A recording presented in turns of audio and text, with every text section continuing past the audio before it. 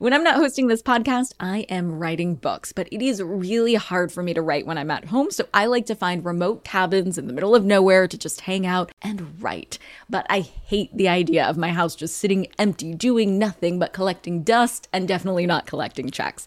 And that's why I'm an Airbnb host. It's one of my all-time favorite side hustles. Other popular side hustles are awesome too, don't get me wrong, but they often involve big startup costs. By hosting your space, you're monetizing what you already have access to. It doesn't get easier than that. And if you're new to the side hustle game and you're anxious about getting started, don't worry, because you're not in this alone. Airbnb makes it super easy to host. I mean, if I could do it, you could do it. And your home might be worth a lot more than you think. Find out how much at airbnb.com/host.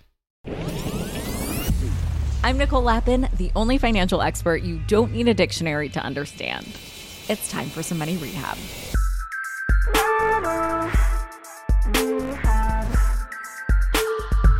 We're still using our credit cards more than ever, even as prices are rising. But prices aren't the only thing going up. Interest rates are also rapidly climbing, yet we're still out here using our credit cards like it's 2020.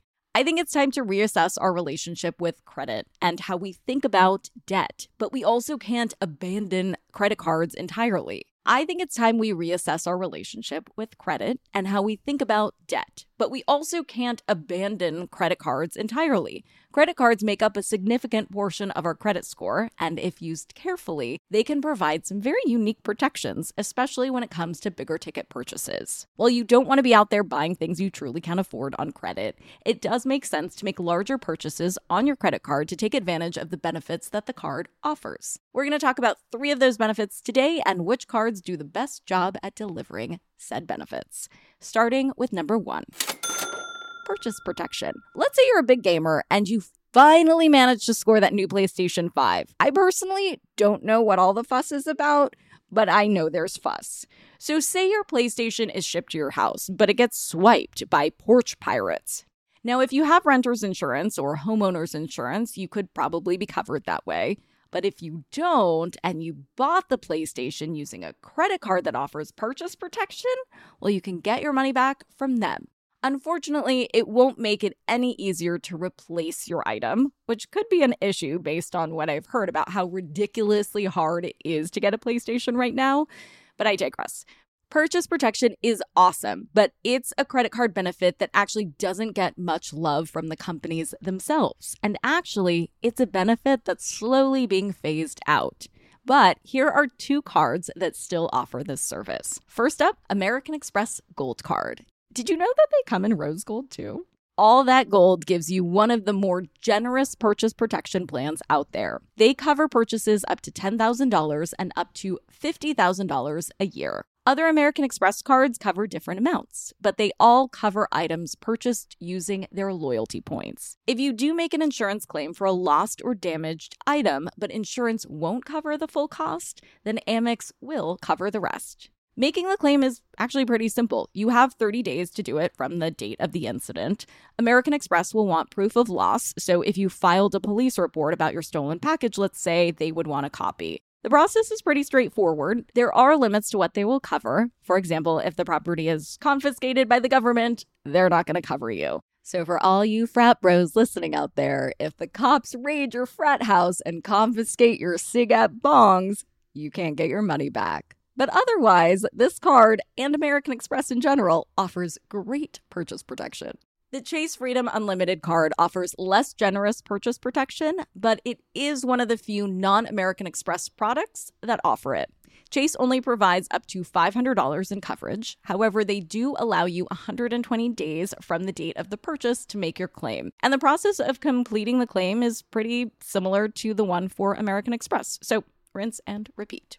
Here's the second credit card perk that we love. Extended warranty. Much like purchase protection, extended warranty is designed to protect your bigger and more important purchases.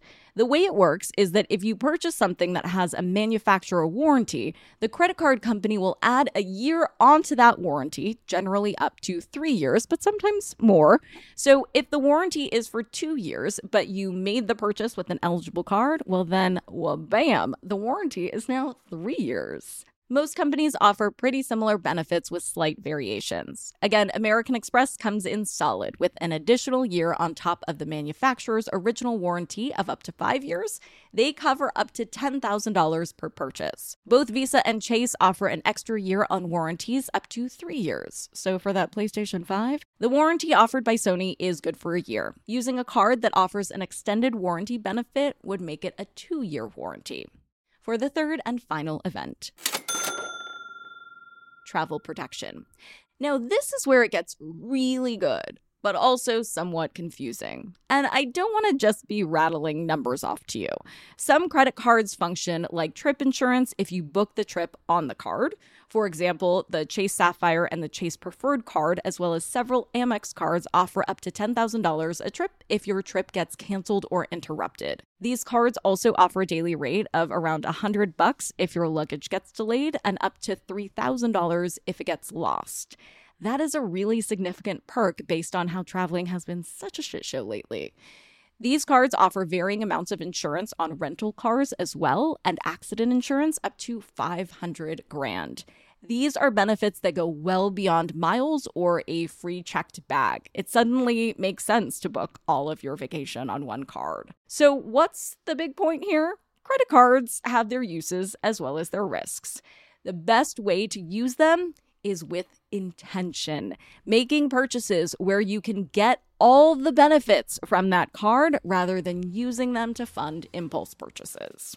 For today's tip, you can take straight to the bank. If you make a purchase and you're unhappy with the product or you don't receive it at all, call your credit card company and ask for a chargeback. As long as you've tried to resolve the dispute with the vendor themselves and you have some sort of proof of the problem, your credit card will probably be willing to return your money. I mean, you pay a lot to borrow money from your credit card company in the form of interest. You should be getting something in return.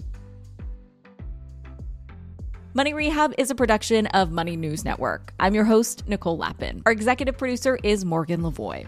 Do you need some money rehab? And let's be honest, we all do.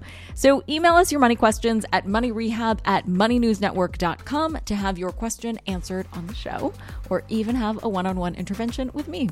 And follow us on Instagram at Money News and TikTok at Money News Network for exclusive video content.